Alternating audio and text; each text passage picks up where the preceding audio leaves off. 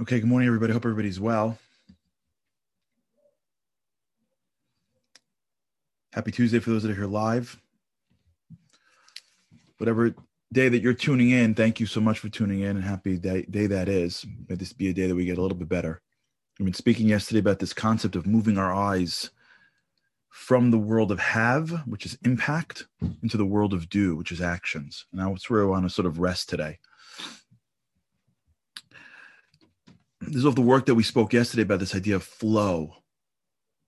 Flow is a state of being in which all of our attention is at one thing. And because our attention is one place, we enable ourselves to be deeper in that area. So let's just sort of explore this for a moment. The research that Csikszentmihalyi did shows that what is of the most pleasurable things that we do is what he calls order from chaos. What does that mean?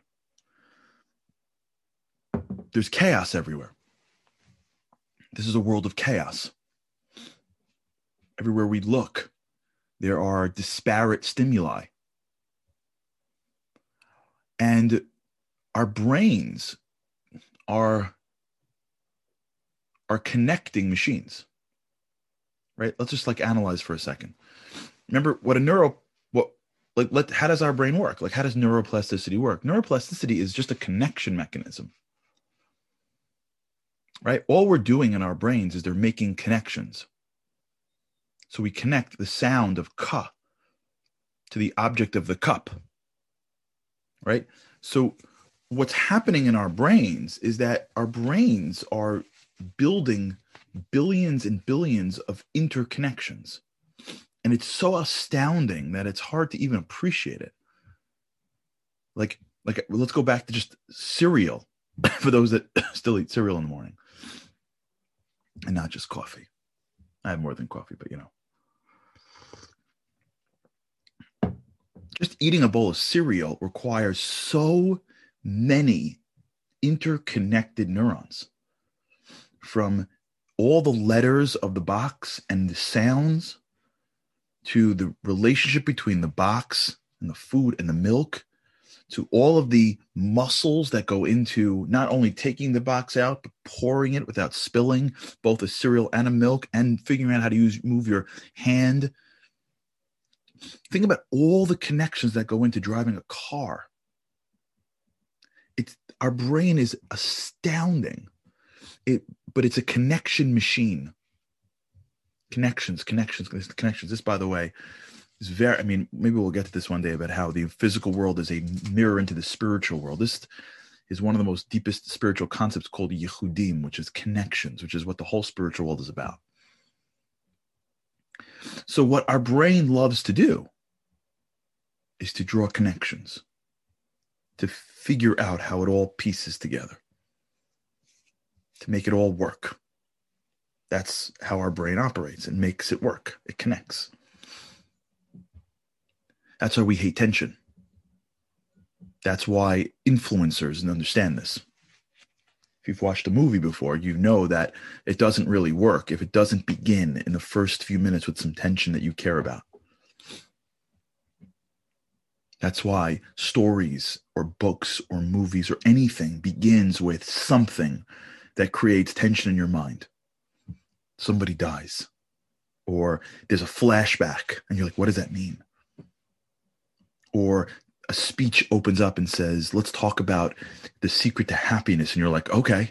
And now there's tension between the promise and what you have. When you go to an airport, like a Hudson News at an airport, and you look at all the titles in the books, every title basically is another form of tension. It's telling you, read me and you're going to get this. And as soon as you read the title, the secret to having loving, lasting relationships, it creates tension. That has loving, lasting relationships. I may not. Now I've got a tension. I got to make the connection. If you can look at the world, and what makes us crazy is this concept called tension. Someone tells you a story, you're like, tell me the end. But someone tells you a story that just drags, you're like, yeah, I don't really care. The difference is not the person, it's whether the story has tension in it. And if anyone has ever studied filmmaking or film writing, this is like all they talk about. Tension, release of tension, tension, release of tension. This is called the hero's journey. Tension, release of tension. That's why we love sports. Tension. So when we recognize that we're living in a world of unrelated stimuli, it's chaos. And our brain hates chaos. What gives us pleasure mentally, and we're only in do right now. We're not in be. Be is essence. Be is your soul. Have is what happened to the outside world. Now we're living in the world of do. Do is mind, hands.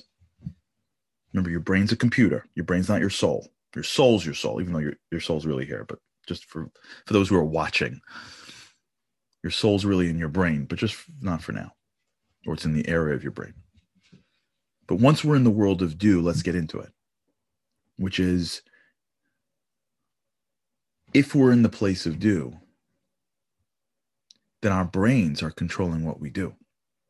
And what our brain loves more than anything in the world is order in chaos.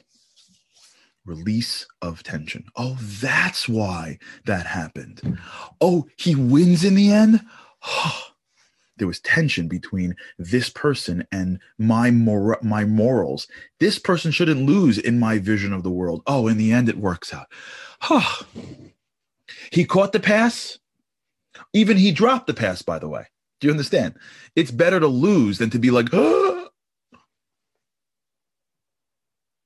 at least it's a release of tension. That's why people wait to the end of the book or the story or the movie. And then when it's over, all the tension gets released. The good guy wins and the bad guy loses, and like everything is restored to your equilibrium. And now, if the movie is really good, you see order and chaos. And for those, and I actually studied this a little bit because I wrote my own film once, which is a whole nother story, but I studied this for a while, years ago, filmmaking, film writing, not making, not how to shoot a camera, how to write a script. It's amazing, great films, they actually tie everything back at the end. There's no character left hanging. And in fact, if you really great films, the last scene and the first scene are almost in the same spot. It's a whole, because everything fits. Because the intellectual pleasure of everything fitting is unbelievable. So understand that our brain is trying to gain order in chaos, always. That's why a lot of it, why we feel tension, because there are things that are left open. Will it, won't it? Will this work out? Won't that? That's why for many people, this has been the most anxiety-filled period of time of all time. Because at least a lot of the news that we're getting is it's worse than it's better, than it's the vaccine's coming, then it's not coming, it's here, it's not here. I thought we're done. I thought we're here again. Second wave, third wave, fourth wave, fifth wave. Like, no one has any idea. I was speaking to a medical professional yesterday. He was sharing with me how he believes, and scientifically he believes this is proven, that if someone had the virus, they can't get it again. But he was explaining to me that health professionals don't want people to really know that, because then it throws things off, right? Because then some people do wear masks, some people don't wear masks. How does this all work? So when you get antibody testing now, the level of antibodies is higher. So if somebody has antibodies, but it doesn't reach a certain level, they don't tell them. This is what he was telling me, because they don't want people walking around knowing that like they're good, because it throws everybody else off. So it just creates confusion. That's why it's so anxiety-driven. If there's a snowstorm that hits and everybody's in their house for a week, or a hurricane comes and then the hurricane's over, there is challenge and you move on. If you've got this virus lingering for periods of time, it causes tremendous tension, because we just want order and chaos. Tell me, the virus is coming at this time. We're going to be done at this time. By this time, we'll be back. Someone would say to you, no 100% chance that everyone will be back to normal by May. People will be like, okay, hunker down. No, it's not like that. And that's really the order that we're looking for in life. Chaos. So when you think about your life, recognize that what your brain craves more than anything in the world is order. And as there are multiple pieces, it just can't function optimally. That's why multitasking is a tremendous myth. Multitasking is the greatest path to mediocrity, as far as I'm concerned. You want to be mediocre? Take the most talented guy in the world, the most talented woman in the world. You want to make them mediocre? Just multitask them. Because it goes against how the brain works. The brain craves order. The brain craves as much order as it can so that it can make connections. And you put in multiple things spinning in different areas, it drives it crazy. And then as a result, you feel tense. You ever have this, by the way? You feel like overwhelmed. You ever like get to like middle of your day and you're like, oh my God, I got to call so-and-so. Oh my God, I got this on my to-do list. And then all of a sudden someone comes in the email and then out of nowhere there's a phone call. And all of a sudden you're like, I just can't. You ever have this? You're like, I just can't. And like, you know, if you're around, you watch something, you hear something, you scroll on something. You ever have this where like there's 15 things to do and you find yourself like scrolling social media? You're like, I just can't. I need a break. What do you need a break for? We're not in a factory. This isn't like 1922. We're not working like 18-hour shifts for 13 cents in conditions with, asbestos. We're living in 2020. We don't need a break. No, our brains we're not aligned. So our brains are like this. It's all over the place. And then we feel, as Miriam said, overwhelmed. And so this feeling of overwhelmed is what holds us back emotionally from being better. This feeling of ordering chaos is what we're trying to do. But when the chaos overwhelms, we can't operate. We can't do. And we can't do well when we are hit with multiple things at the same time. You will never see, as far as I know, a quarterback on the field right before the snap checking WhatsApp ever. And no one's got to tell them that. Because the task at hand is so large that he needs every bit of his mental attention that he can't bring anything else in. What's happening in that pocket? The quarterback is trying to take all the chaos and order it, and he can't add anything else in. There's too much that has to get done. But if he's on the back of the bus after the game's over an hour later, there's nothing for him to order. It's all ordered already. He's doing nothing. So then he can go out and get more chaos through his social media app. So understand that the game of effectiveness, by the research done by Mihai Csikszentmihalyi, flow, doing at the highest level, optimal performance in life is based on the ability to put order in chaos. And chaos doesn't mean that like you're sitting on a subway. Chaos can mean that you're sitting at your desk and there's 10 things to do. Chaos can mean that you're sitting in your house and your brain is giving you 50 things to do. Chaos can mean anything that is pulling your mind in multiple directions. And that's how people can go their life. Do, and not feel really much like they're anywhere. This is the work of a woman named Joy something. I forgot her last name. This work that she did, I quoted her in the book. I forgot her name. It was Joy something. She wrote a book on parents, young parents. And she found that, I think I spoke about this once, that believe it or not, check this out. This is a scary stat. The most dissatisfied group of people she found, like not in the whole world, but in this category of parents, is young working moms. And the reason is because wherever they are, they feel like they're never enough. Young working moms, when they're working, they feel like they should be home. When they're home, they feel like they should be working. They never are there. Everywhere they are, their brain goes, you should be someplace else. Chaos. Let me tell you another chaos. And we're identifying problems. We'll get to solutions with God's help. Let me tell you another chaos. You ready for this chaos? Will my actions have and impact. That's chaos. Will what I say be liked by the people that hear it? No, not prepping what I say while I'm saying it. So now I'm not really saying it with its fullest because I'm spending part of my brain going, do you like it? Do you like it? Do you like it? Do you like it? Do they like it? Does she like it? Does he like it? Do they like it? Will my actions have their impact? Is distracting one from the action itself and adding mental pressures that are outside your control. You want another big area of chaos? Trying to control that which you can't control. Major. You're driving in a car and you hit traffic and all you're doing is staring for what's going on? What's going on? I can't see what's going on. Can I get out of this lane? Can I get out of this lane?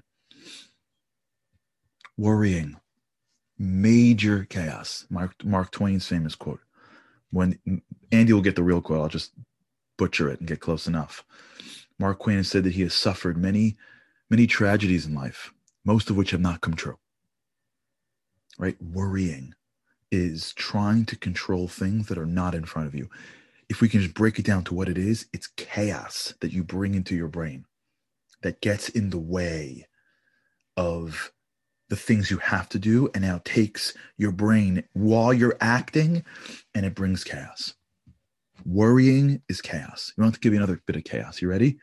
Replaying old scenarios in your head a million times now with different outcomes. You ever do this? Ever replay a scenario, but now like you're going to deliver the perfect line? It's never going to happen. You're never going to deliver the line. And it's never going to happen again, but you're replaying it. You're pulling from the past. You're pulling from the future. You're worrying. It's chaos. It's all you're doing.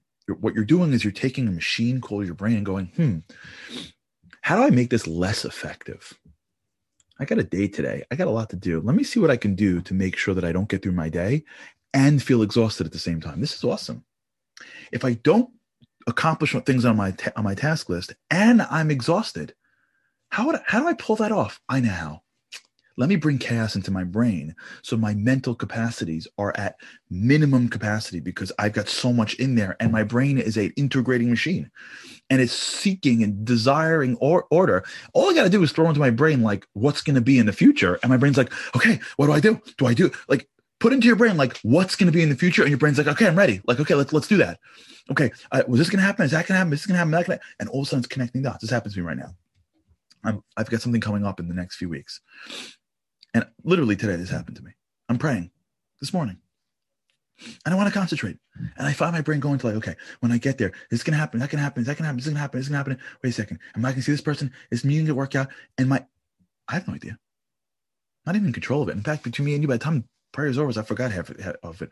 And all of a sudden I'm done and realize, wow, I just ruined my prayer.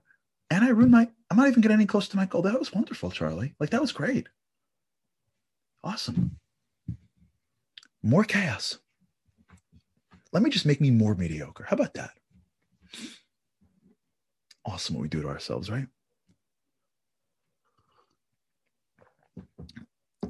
Just for today, I don't want to get into like this the good part yet. I don't want to like let's not do that yet. Let's not let ourselves off the hook so easily. Let's sit on this let's sip this coffee for a drop. Try today to sip this coffee. How much chaos do I bring into my life? Grudges, playing the past, worrying about the future, multitasking incessantly. I get to a place where I'm finally mentally calm, like walking or driving, and I must scroll or do Prozac. I love. I must scroll or do like. I have to continuously fill this brain upwards, and even when I'm finally settling down, I can't even let it settle down for a second because like feed it, and then like. And even if that's okay, like even if I'm blessed with things, I got to like find and poke things that are wrong and dramatize that, which is not really that dramatic. I'd go even one step further with it, and then we'll call for the day. You know, even looking back at things, this is what we spoke about 2 days ago about people that let us down. You know, even holding on to that is bringing chaos into our lives. Even holding on to things where we're right brings chaos into our lives. And chaos in our brains is why we're not more effective in our actions.